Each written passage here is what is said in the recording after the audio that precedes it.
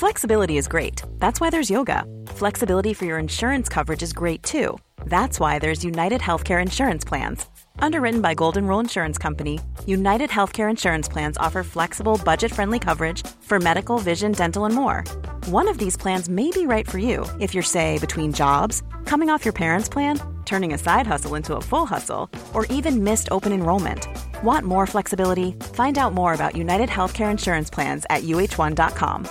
Hey everyone, it's Jen and Jess from the beauty podcast Fat Mascara here to talk about Sol de Janeiro. So many of the beauty experts we interview on our show say that the key to great skin is to treat every inch of your body with the same attention you give your face. One of our favorite ways to do that is with Sol de Janeiro's Beija Flor Elastic Cream, a rich body cream that's clinically proven to boost collagen and has been shown to improve skin crepiness on the chest in just 2 weeks. Plus, it's scented with Sol de Janeiro's Charosta 68 fragrance. Sol de Janeiro is offering you 10% off your first order on soldejaneiro.com and free shipping with the code ACAST10. That's SOLDEJANEIRO, soldejaneiro.com, and use the code ACAST10 for 10% off.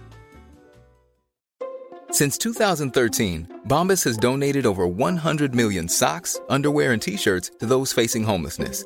If we counted those on air, this ad would last over 1,157 days. But if we counted the time it takes to make a donation possible, it would take just a few clicks. Because every time you make a purchase, Bombas donates an item to someone who needs it. Go to bombas.com/ACAST and use code ACAST for 20% off your first purchase. That's bombas.com/ACAST, code ACAST. Quality sleep is essential for boosting energy, recovery, and well-being. So, take your sleep to the next level with Sleep Number. With a Sleep Number smart bed, you can individualize your comfort level and enjoy a better sleep night after night. J.D. Power ranks Sleep Number number 1 in customer satisfaction with mattresses purchased in-store. And now the Queen Sleep Number C4 smart bed is only $1,599, a saving of $300, only for a limited time. For J.D. Power 2023 award information, visit jdpower.com/awards. Only at Sleep Number stores or sleepnumber.com.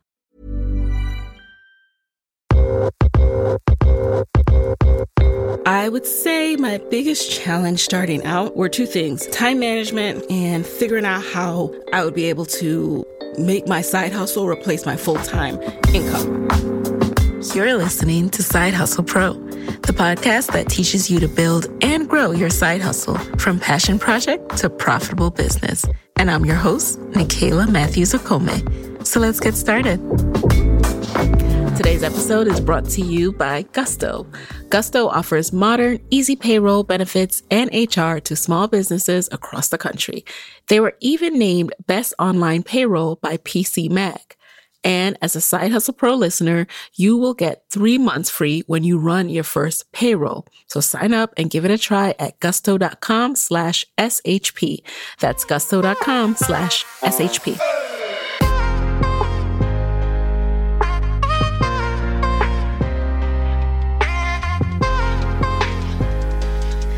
Hey guys, welcome back to the show. It's Nicaila here, and today I am back with a Q&A episode. I haven't done one of these in a while, and I've had questions come in. I also just put up an ask the other day on Instagram, so I've gotten some questions there, as well as from Twitter and my inbox. And I picked the best 10 that I thought would be most helpful to everyone. So I'm going to get into those in a second. I got about 3 podcast questions, but these are not all about podcasting. So stick around and hear all of them. And remember that if you have a question for me, you can email me at any time, hi@sidehustlepro.co. And in the subject line, put hashtag Ask Nicaila, because I'm going to be starting in 2020 doing a segment where I just include a question in each episode, all right? So that I can get to these more frequently. So I might not respond to the email right away, but I'm keeping all these questions for this segment. So just email me, hi@sidehustlepro.co. Alrighty, so question number 1. It says, Nicaila, you had heavy hitters on the podcast from the beginning. I'd love to hear how you were able to land big names when you were just starting out. Well, first of all, thank you for listening from the very beginning. Shout out to everyone who's been in the guest chair.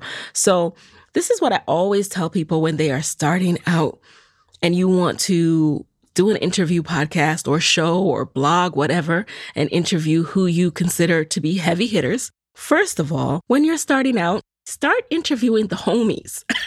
I did a bunch of interviews starting with my network, people I knew, starting from when it was on my blog, Kayla K Speaks, to when I finally started the podcast. I reached out to some of those people again.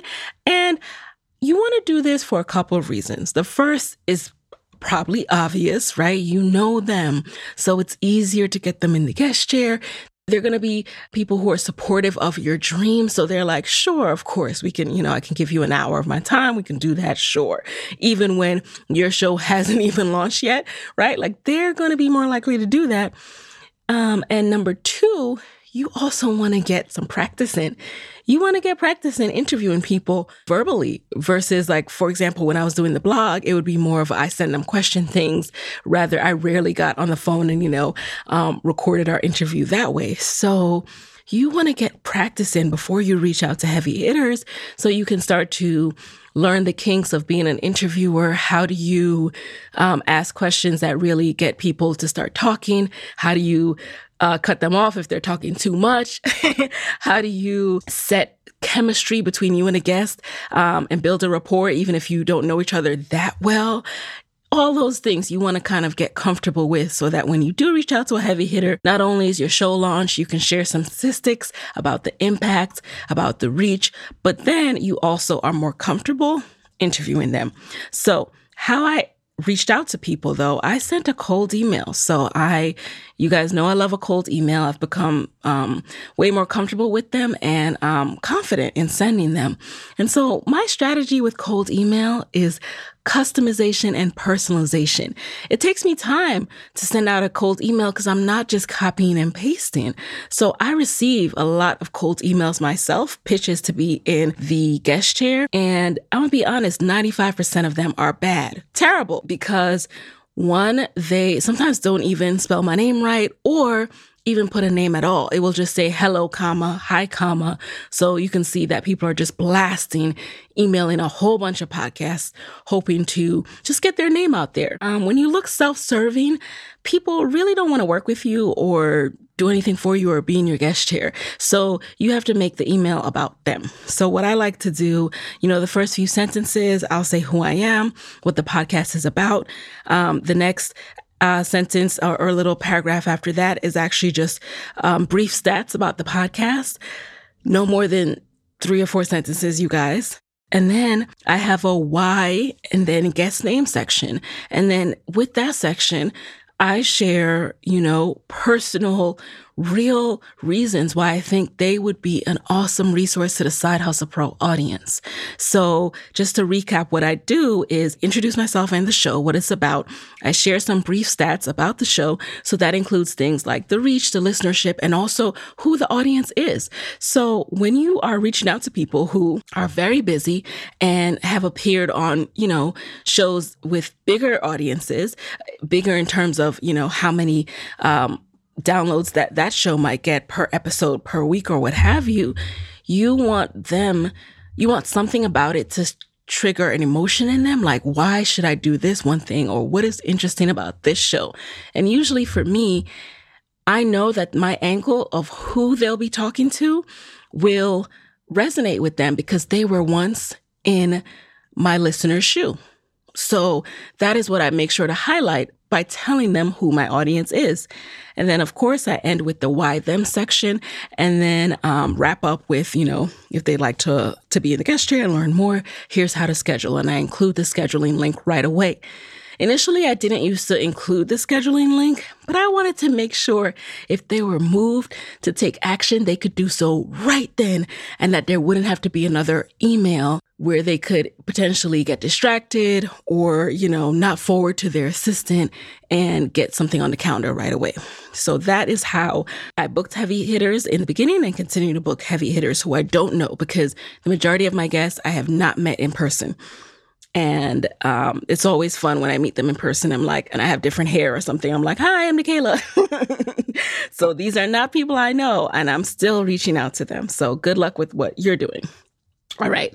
Number 2, what platform is best when starting a podcast? So The person who asked this, I'm going to assume you mean where should you host your podcast? So for those who don't know, a host, if you're starting a podcast, you need a place to host your files. So there are a lot of online site software that does this for you now. So basically you don't have to host on your website, slow your website down with a whole bunch of, big ass files for your podcast. Not to mince words. So I use a platform called Libsyn. It is very well known in the industry. I would say almost like one of the industry standards first, just a really seamless, straightforward host that also provides accurate statistics. This is huge. No matter what platform you choose, just make sure their statistics are recognized by Apple. So search Apple Podcast Partners and a website will come up where Apple shares with you all of the podcast hosts that they approve of, meaning that when it's time for you to do anything with your stats, to list your stats in a media kit, to pitch sponsors, what have you, they want to be able to trust and you want to be able to make sure that you have the most accurate stats. So first of all, choose a host that is recognized. And second of all, play around, test out a few, and go with the one that you feel most comfortable with the user interface, because that means you're not going to procrastinate. You're not going to be intimidated by the tech. You're going to get started that much quicker. So if you want to get started with Libsyn, you can use my promo code. It's Hustle Pro. So that gives you all the rest of this month and all of next month free. Whenever you use it, always start it in, the middle or a week or so into the month. So you get all of that month and the full next month free. So you can check that out and test it out for free to see how you feel about that. I know some of my podcast moguls also use Anchor because they can just do that via their phone. And I'm like, so be it. Like, if that means that you are going to get started sooner, then use that, because I want you guys to have less barriers between you and getting started. All right. Question number 3. Someone asked me, what were the first challenges you had, aka getting episodes on Apple Podcasts, etc.? So I didn't have any technical challenges with getting the episodes on Apple Podcasts because that's a pretty straightforward process.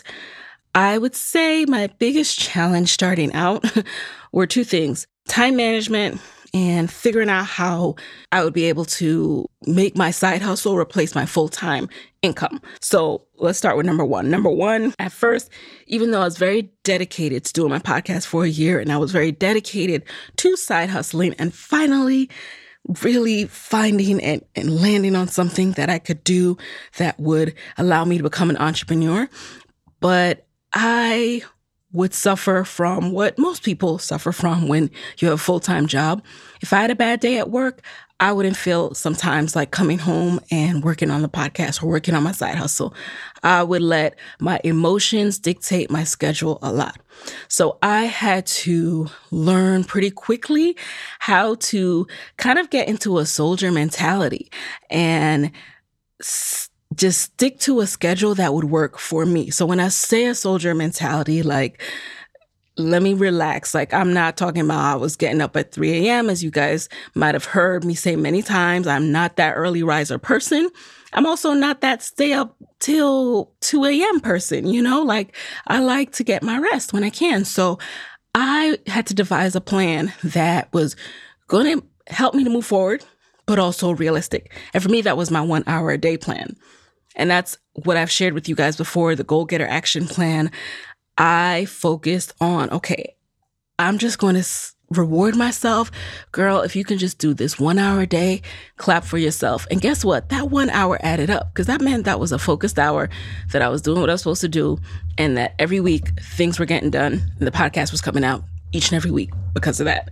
So that was how I dealt with that challenge. And then the second challenge of figuring out how I'd be able to quit my job, I had to start testing. I had to get over any shyness I was feeling about putting myself out there with selling, because I wasn't comfortable selling. I wasn't comfortable asking people for money when I first started out. And about 6 months in, I, through investing in learning from other people and, how to launch an online course and, what platforms you can use to collect payment and these kind of different things, that's when I said, let me start to test my own freebies, my own I had been testing freebies before, but I said, let me start to test packaging my knowledge and putting a price tag on that. And so that's how I began figuring out how to be able to leave my job. I started testing out revenue streams.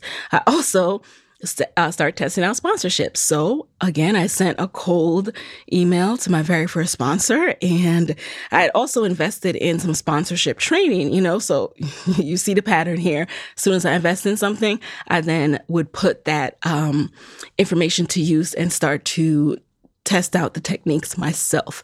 So that was how I started to earn my very first dollars as a side hustler, and grew that through continuing to learn, continuing to practice, continuing to improve upon any shortcomings that I saw or anything that, could be tighter, just continue to get tighter until I was able to save and ensure that I would be able to replicate this income over and over again. So those were the challenges and how I overcame them. Alrighty, number 4. How long did it take for your business to start to fund your lifestyle?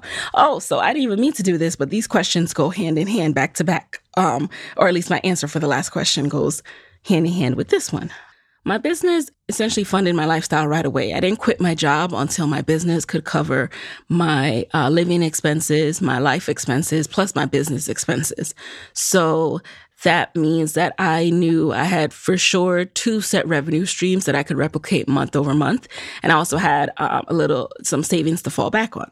And I also keep my lifestyle pretty,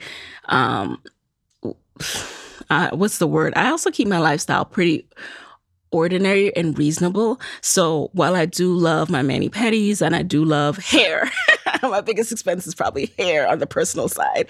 While I love these things, we live within our means, me and Moyo, and he's really big on that. But I definitely have learned to do so as well. So I don't own or spend on anything too lavish. There are no purchases that I regret because I just got a little crazy and was like, oh, I'm making money. I don't have any of those stories. Everything I've purchased, I own, I use, I don't just have lavish things sitting around just for show. So I made sure before I left, and I used to tell myself one of my goals was if I can just make $5,000 a month, at first, because that would make sure that our rent, our bills, our food, everything, if I had to, pay for everything myself, I also wanted to make sure that I could cover that. So that was a first benchmark that I aimed to make in my revenue above business expenses, above taxes. Okay. And just have that. And once I felt that I was able to do that, that is when I started making plans to leave. So I was able to pay expenses, put aside my taxes, pay myself, and save. And I've been able to do that since I left December 2017. I knew that this was the benchmark that I was setting before I quit my job. I knew that I was holding myself to that standard, that I would not allow myself to leave before doing that. But I was still really proud of myself when I looked back after a year and said, wow, I've made 6 figures in my business and I paid myself and I saved and I'm going to have that check for Uncle Sam. All of that occurred and it's occurring for this next year as well. So that has been my experience. Now I recognize while saying this though, because I know who asked this question and I'm keeping the people anonymous because I don't know if they wanted their names revealed, but I recognize that we have different types of businesses. So here's the thing. When starting a business, sometimes your business is in a space that will take you a longer time to get money. You're going to spend more money investing in it, building the team to make this business what it is. And that means that you have to decide, what can I do right now to make money, to fund my lifestyle a little bit more so that I can quit the 9-to-5. And so in order to do that, you have to start thinking about things that are low overhead, high margins. Those things are not always product businesses. So you might be starting a product business, but this is why a lot of product business owners who you've even seen come on Side Hustle Pro are also starting to teach their own courses or release a book, because they also need something that is going to require no overhead whatsoever that they can use to make money and know that that is also recurring revenue, solid revenue each and every month that will fund their other business. And so for me, even, I always am transparent about the fact that I'm not sure where the podcasting industry is going. I don't know what this looks like in even 1 year, 2 year. Well, 1 year, I think I know, but 3 years, 5 years, 10 years, right? However, what I do know is that Moyo and I, we have dreams of doing some other more capital intensive businesses. And right now, our goal is to continue to make an impact. And my goal is to continue to make an impact in this way, but save as much as possible so that when there does come a time that I am working in a business that's not going to pay me for years, I don't have to, automatically go looking for funding and have to give away pieces of my business in order to continue to make this business grow. So that's something to think about as well as you're side hustling. There's side hustles you do to raise capital for yourself. There's side hustles you do because you have a longer term goal of for a business that might not make money right away. Another example I love to make this more plain and clear for you guys, Arsha Jones, who was on Side Hustle Pro, she talked on her episode about she had her business, Teas in the Trap, which was an online e-commerce business. And she was able to keep that as a very, low overhead operation. But her bigger mission-driven family, leaving a legacy enterprise is her Capital City Mambo Sauce business. And with that business, that obviously requires way more overhead, way more investment, way more, team, a way bigger team. And that means that you need to fund that. So one business was funding the other. You know what I mean? So it's very smart. And that's why a lot of people are classified as serial entrepreneurs, because although I often say that, again, I don't know what will come in 10 years. I know that I want to be a serial entrepreneur that can fund her other ventures with capital that I have stacked. So I hope that your business can start to fund your lifestyle even sooner. But if not, start thinking about the knowledge you have or other ways or other things that you can sell or do that will support your business and can invest into your business so that you can free up a salary for yourself. All right. Now let's get into number 5. How do you stay true to yourself with all the success you have experienced lately? Okay, so I read this question in one of two ways. It could be like, how do I remain centered? Given some of the articles or, TV appearances I've had, or it could also mean like, how do I stay humble? So let me address both. So how do I stay true to myself I keep doing what I always do. I am, I don't want to call myself boring, but my best friend who is the entrepreneur in residence, Lisa, one of her nicknames for me is Grandma, because she knows that my favorite place to be is on my very own couch. I focus on what I always do. I podcast, I watch Netflix with hubby, I teach my Podcast Mogul students, I hang out with, I call friends, and I study other entrepreneurs. And, I spend time on social media. And the cycle repeats, right? So I haven't started doing different things. I haven't tried to buy a mansion or anything like that. So that's how I stay true to myself. I just continue doing what I'm doing, focusing on the goal of where I want to get to. As far as how do I stay humble, there are a couple of things I think about when I think about this question. So first of all, what's humbling? What is humbling is when you have all this quote unquote success, but your mom still doesn't understand what you do or how to explain it to people. And my mom told me the other day, she was like, I was in church and, so-and-so's dad told me that he saw, that his daughter shared your Facebook post or something. And he was asking me more about what you do. And, I really didn't know what to tell him. And so yet again, I try to explain to her what I do, how to access podcasts, all that good stuff. And I love it because, honestly, My parents have always been that way. Like when I told them I wanted to major in communications, they were like, what is that? Why, what about economics? So it is humbling because I still know that there's so many people who don't understand what I do. And you don't have that validation. Like I always say, when there's so many people who you're like, oh, I'm an ad sales executive at Google, and they're like, ooh, and, their eyes just light up. As a podcaster, you don't get that validation. As someone who is a marketing and podcast coach, I don't get that validation. So there's no reason for me to get a big head. And I don't want that validation, right? Like I know what I do. I know who I do it for.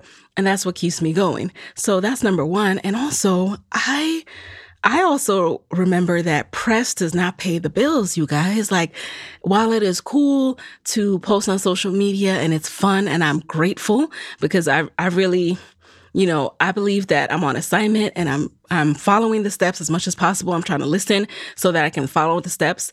But I don't believe that this is happening because of some extraordinary talent or something inside of myself. I feel that I am just really committed to doing the best work with what knowledge I've been given.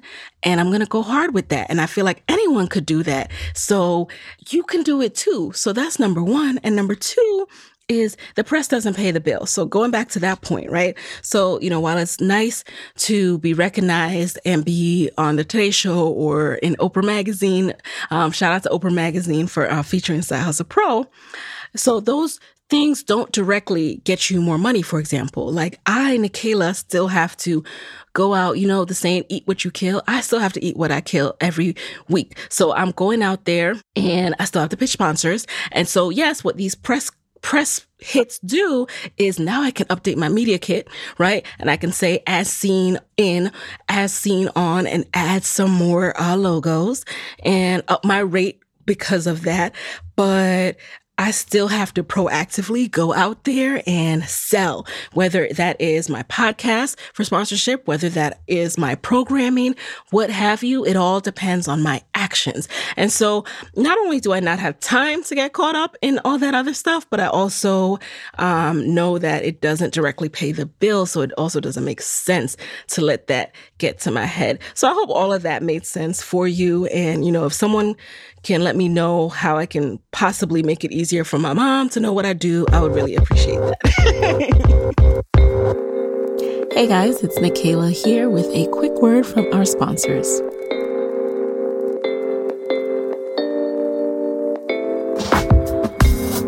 If you have a business or you know someone who does, you probably know by now that small business owners, we wear a lot of hats. And some of those hats are mad fun, I'm not gonna lie. But some of them, like filing taxes and running payroll, they're not so great. That's where Gusto comes in. Gusto makes payroll, taxes, and HR actually easy for us small businesses.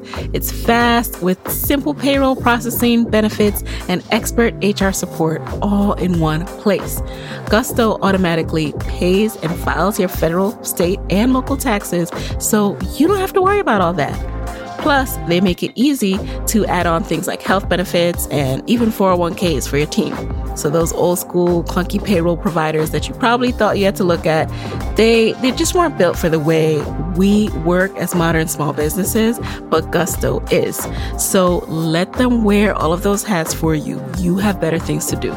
Side Hustle Pro listeners, you get 3 months free when you run your first payroll. So test it out, see for yourself at gusto.com/SHP. That's gusto.com/SHP.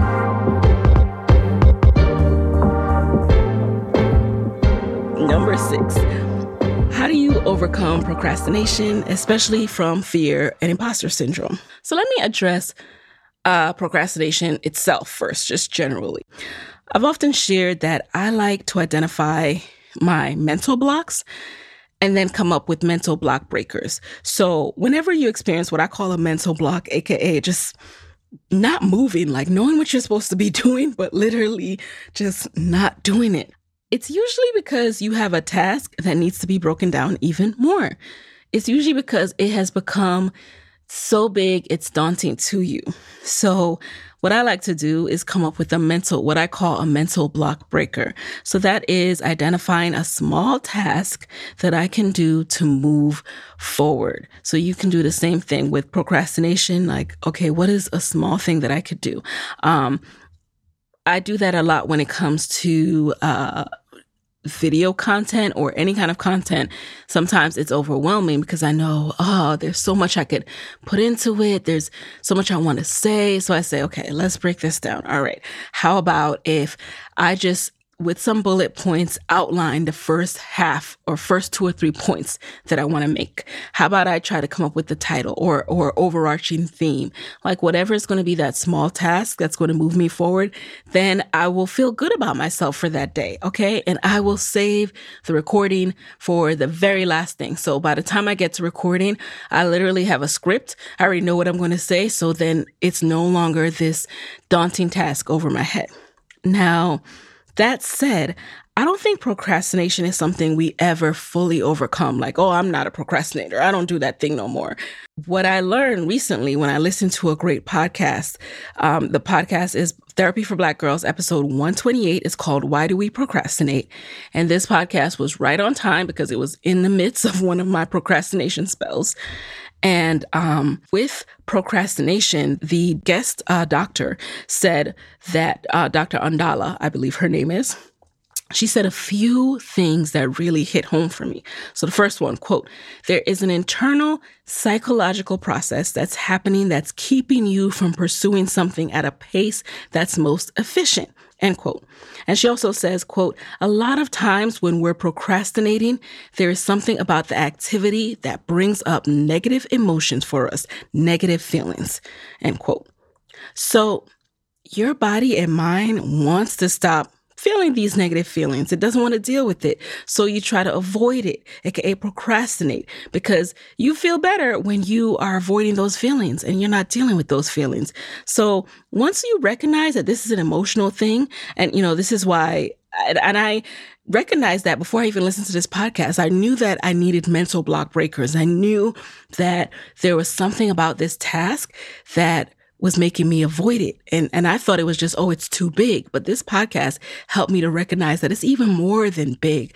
It is some associations that we have going on in our mind that we've associated with these projects, these tasks, whether we're afraid of failing, whether we're afraid of doing it wrong, whether we're afraid of someone's feedback, whether we're afraid of some people not liking it, whether we're afraid of how our voice sounds, whatever it is emotional, and we got to deal with our emotions. So I highly recommend listening to that episode 128 of Therapy for Black Girls, because in that episode, Dr. Andala and Dr. Joy talk about 4 steps you can think about and work through when procrastination is a problem for you. I'm not even going to pretend I'm a doctor and give you any more breakdown of this concept, but it was very helpful for me. So I highly recommend checking it out, and I will be linking to it in the show notes as well. Alrighty.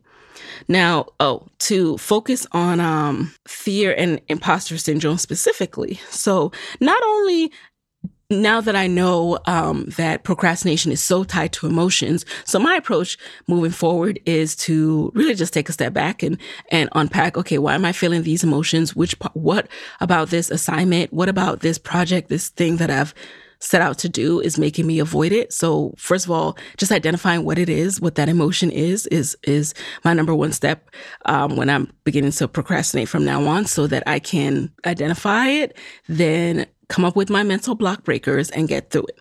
Now, when it comes to fear, what has really helped me with fear, and I hope this helps you too, is knowing that 99% of the things I have feared in life have never, ever come true. Never. Okay. So I have come to see that it is pointless to let fear hinder or paralyze you. That said, I am not naive. I know fear is still going to come for me. It's still going to be there. That's why I said don't let it hinder or paralyze you. I'm not saying don't have fear, because you can't even control that. You will have fear. But what is a mental shift that I've made is that fear is a good thing. Fear actually gives me adrenaline. And then that adrenaline often gives me the juice I need to kill a presentation. Moyo has this thing he always says to me, like, you always show up. Anytime I'm feeling down on myself because I'm like feeling fear about an activity, and then that, speaking of emotions, right, causes me to procrastinate a bit, then I'm reminded by him that I always show up. Like, even if I'm taking this moment to sit in my fear and to worry and to be nervous about it, I know that when game time comes, I'm going to go out there, I'm going to put on a brave face, and I am going to kill it. Every single thing you've ever seen me do publicly, I have a moment of fear, and then I go out there and I push through that. So that is all adrenaline, pure adrenaline pumping through my veins, you guys. Do the same thing with fear, okay? Use it to your advantage. And then as far as imposter syndrome goes, so the most helpful thing for me has been bearing witness to so many people who are winging it, but they just have confidence. You know, they know no more than anybody else. They are figuring it out as they go, but they have confidence. And winging it isn't necessarily a bad thing. It is recognizing that there might not be a blueprint.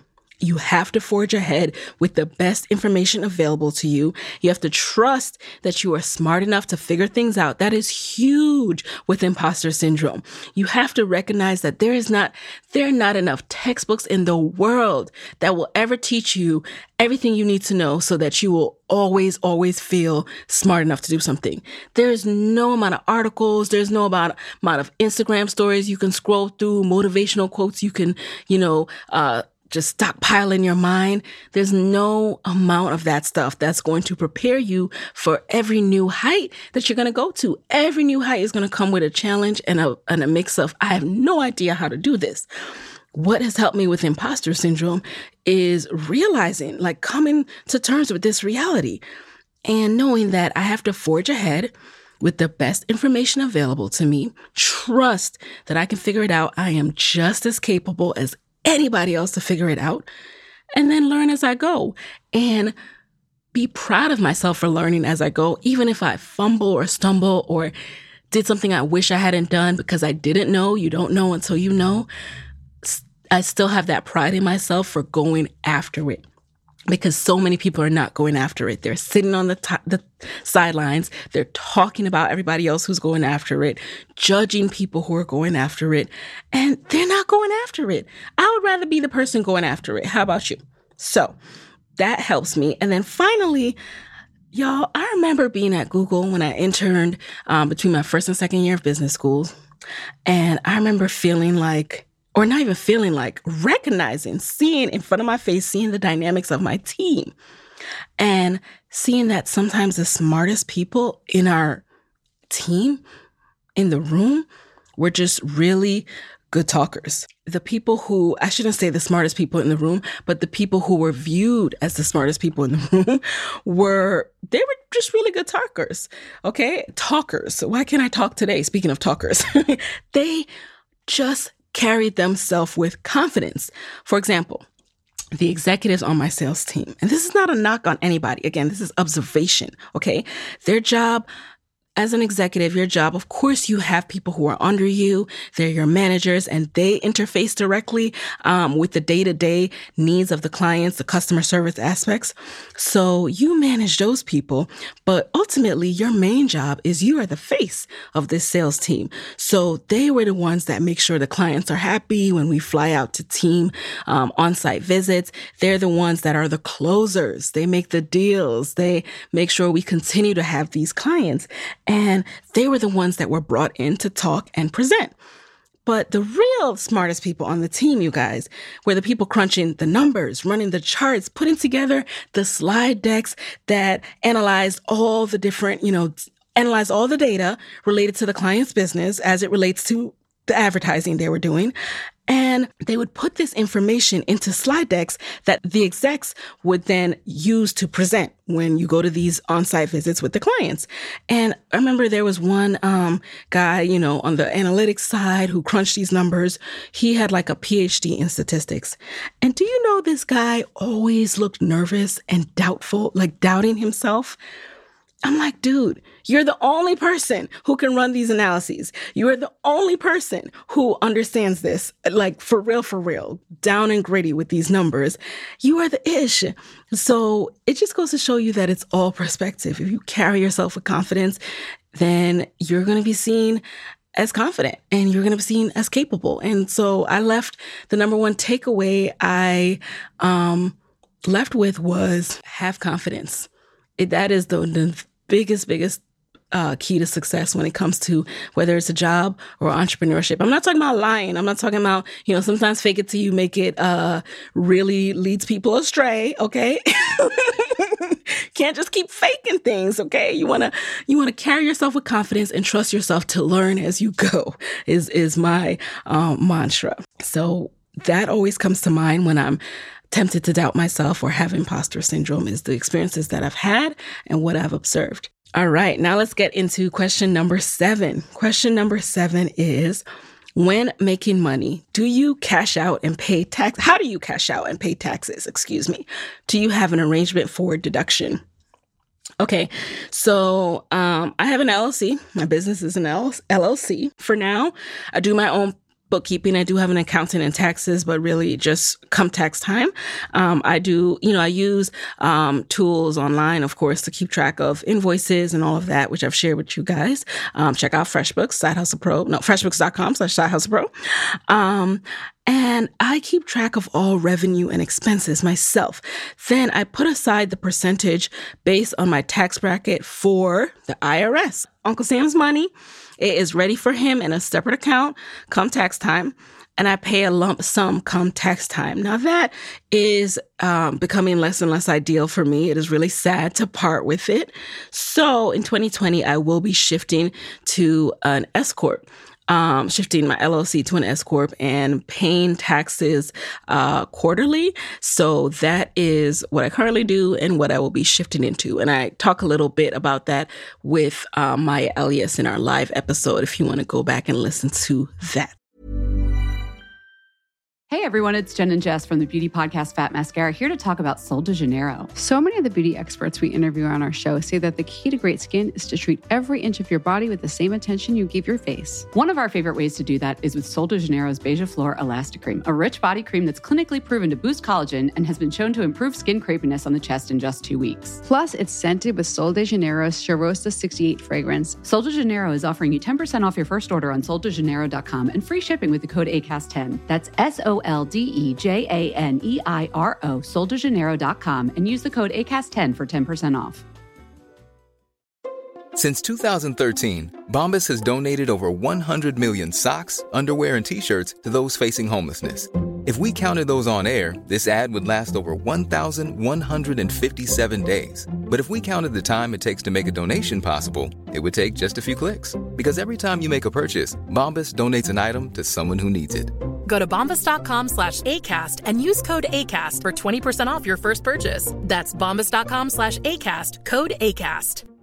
Quality sleep is essential for boosting energy, recovery, and well-being. So, take your sleep to the next level with Sleep Number. With a Sleep Number smart bed, you can individualize your comfort level and enjoy a better sleep night after night. J.D. Power ranks Sleep Number number 1 in customer satisfaction with mattresses purchased in-store. And now the Queen Sleep Number C4 smart bed is only $1,599, a saving of $300, only for a limited time.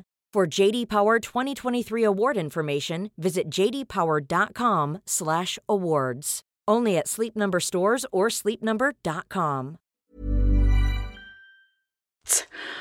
Number 8, any advice on how to find insurance? Okay, so I'm assuming you're talking about health insurance. I use the healthcare marketplace, healthcare.gov. It's definitely expensive. It's another one of those things that is a pain about being an entrepreneurship, being your own boss. It's like, I cannot believe this is so expensive. It's like its own rent check when you're an entrepreneur, but it's necessary. and it's worth it. So do not quit your job unless you can afford an extra, depending on where you live and the plan you choose, $400 to $700 a month for health insurance. Okay? Yes. Go ahead and put that in your list of things you gotta afford every month before you quit. Okay. Number 9. All right. So this is a multi-question. So let's break this down. First part of the question: what type of events, aka small intimate events, conferences, etc., did you speak at for free when you first started?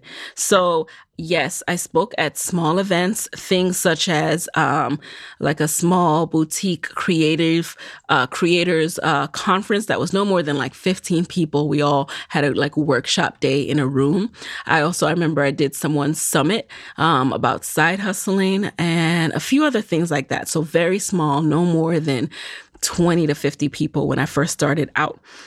The next question: did you pitch for them? So, and if so, how did you pitch these organizers so you could practice?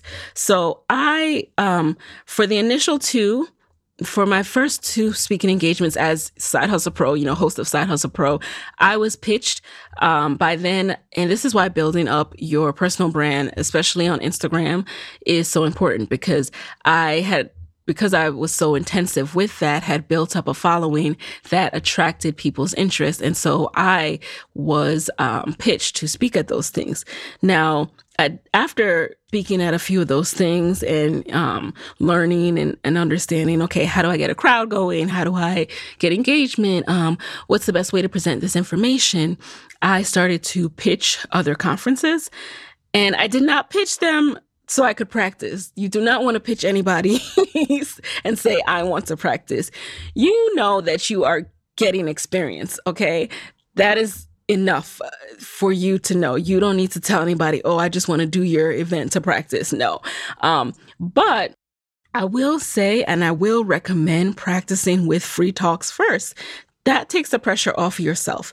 Instead of like worrying about negotiating your fee and all this other stuff, just focus on delivering value, because 1, you're forming good relationships with the event organizers and the attendees, and you'll be thought of for other things, especially when you post on Instagram. Just did this great talk here, blah, blah, blah. And you start to show people, oh, she does speaking engagements. Oh, mental note that they take. But no, don't pitch anyone that you're trying to practice. What you will do is practice before you present, practice with some of your friends, presenting. Don't just get up and it's the first time you've ever tried to run through your slide deck.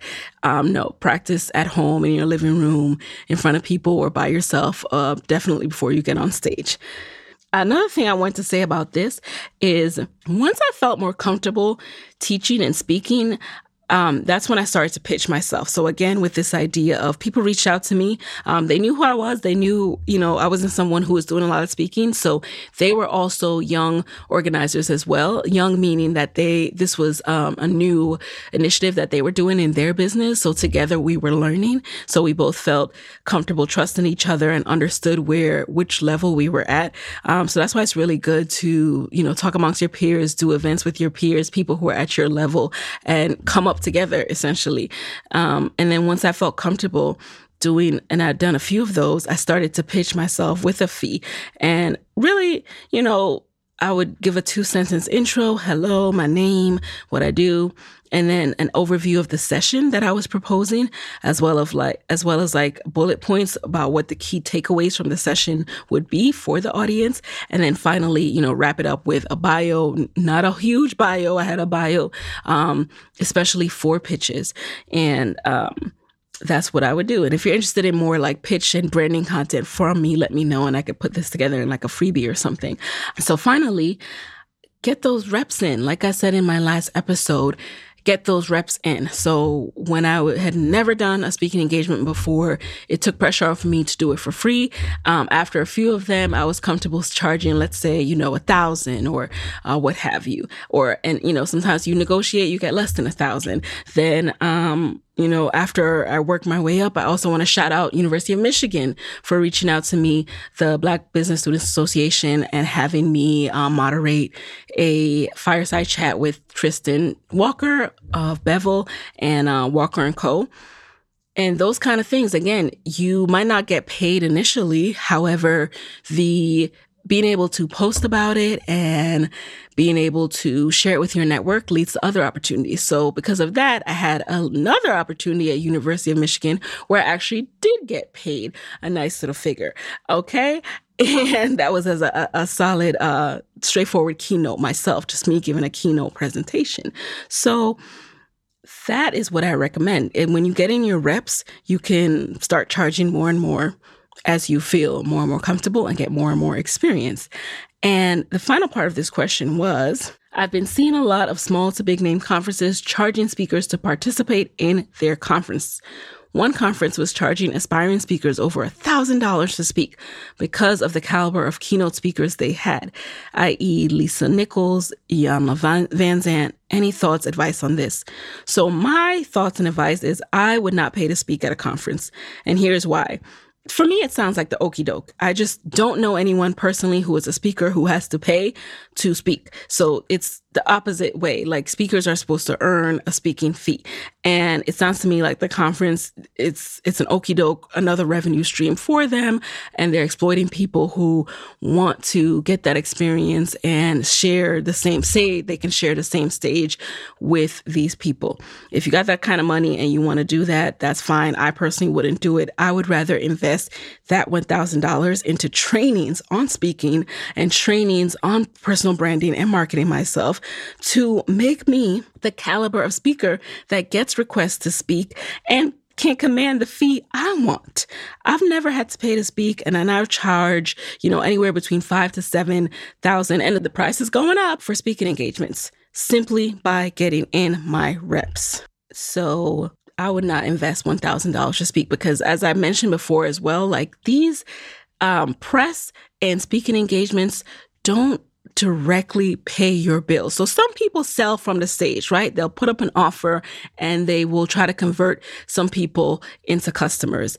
That's very hard to do when you're just starting out. So you're not necessarily, actually, it's highly unlikely that you'll make that money back on stage unless you have that experience. And if you have that experience, chances are you don't need to be paying to speak there. You can go somewhere else, command a fee, and get people for your business if that's your ultimate goal. And finally, one thing I'll say about speaking is, what's given me a lot more confidence in speaking and presenting? Doing this podcast. Doing this podcast has helped me to grow as a speaker.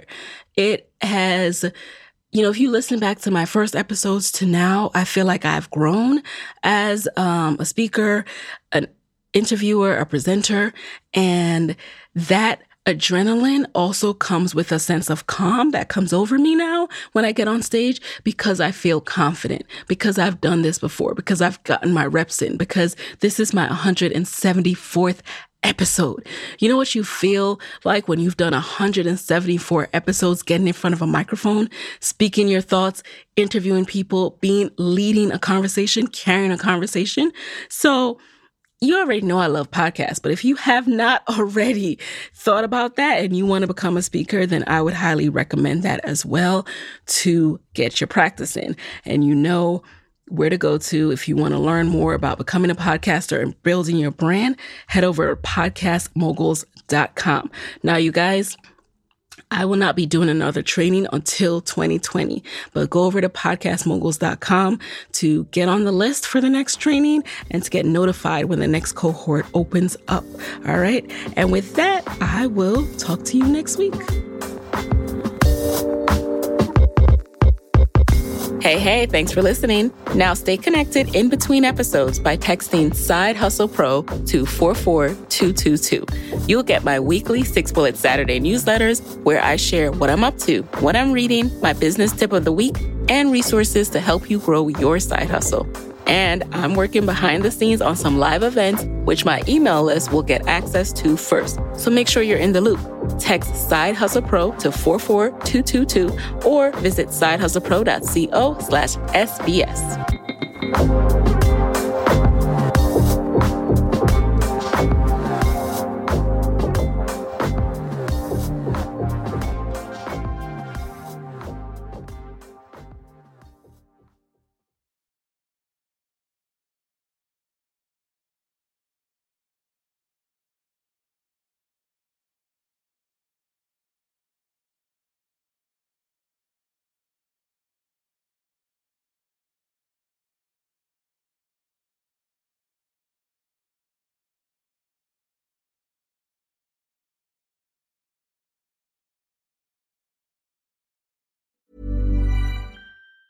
Hey everyone, it's Jen and Jess from the beauty podcast Fat Mascara here to talk about Sol de Janeiro. So many of the beauty experts we interview on our show say that the key to great skin is to treat every inch of your body with the same attention you give your face. One of our favorite ways to do that is with Sol de Janeiro's Beija Flor Elastic Cream, a rich body cream that's clinically proven to boost collagen and has been shown to improve skin crepiness on the chest in just 2 weeks. Plus, it's scented with Sol de Janeiro's Charosta 68 fragrance. Sol de Janeiro is offering you 10% off your first order on soldejaneiro.com and free shipping with the code ACAST10. That's SOLDEJANEIRO, soldejaneiro.com, and use the code ACAST10 for 10% off.